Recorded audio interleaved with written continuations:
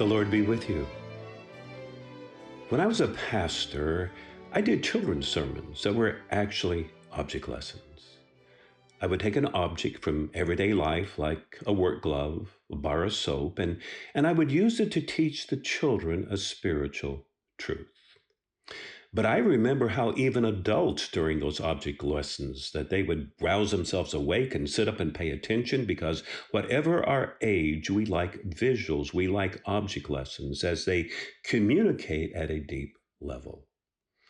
Perhaps the most eloquent, the most dramatic object lesson in all of history is that God gave at the moment that Jesus cried out on the cross, "It is finished."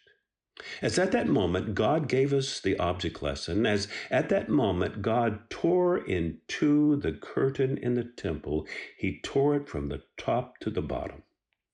Right at the hour of afternoon prayer in the temple, as a priest was offering a lamb on the altar, the Lamb of God, Jesus, cries out, "It is finished." And at that very moment, God gives us an object lesson as he tears in two the curtain in the temple. Now, to better understand the significance of God tearing the temple curtain in two, it helps to know something about the design of the temple. To know that everything about the layout of the temple shouted, "Danger, keep your distance." As the temple was patterned after the tabernacle in the wilderness that was built by Moses. Now, if you look at the design of the temple, you see that everything about the temple was designed like a huge obstacle course. The temple complex stretched out over 40 acres in order to protect, in order to guard entry to the temple. The temple was purposely designed to be a series of barriers to illustrate that sin separates us from a holy God. Well, there was first the outermost court, which was the court of the Gentiles, where the Gentiles could go. Then there was a court of women, where Israelite women could go, but no farther. Then there was a court of men, where Israelite men could go, but no farther. Then there was a court of priests, and then steps leading up to the temple itself, to the holy place where priests did their service and then quickly left.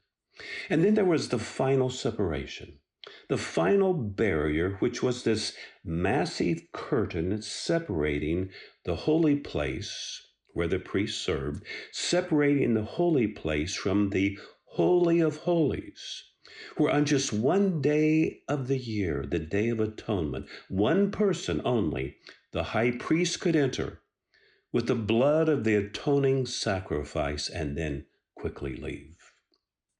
And so there was this large curtain that separated the holy place from the Holy of Holies. Now, the Mishnah, which is a collection of the sayings of rabbis from right about the time of Jesus, the Mishnah tells us that the curtain that separated the holy place from the Holy of Holies, it was 60 feet high and the thickness of a man's hand. It was massive. And at the moment that Jesus, the Lamb of God, dies, after having offered the one perfect sacrifice for our sins, crying out, "It is finished." At that moment, as a great object lesson, God tore in two the curtain from the top to the bottom. As God was illustrating what Christ did for you and me on the cross, that through Jesus' atoning death, the way to God for you and me is open wide. As sinners, we are put right with God. Here's how the Apostle Paul puts it in 2 Corinthians chapter 5, as he says, "In Christ, God was reconciling the world to himself, not counting their trespasses against them. For our sake, God made Jesus to be sin who knew no sin, so that in him we might become the righteousness of God."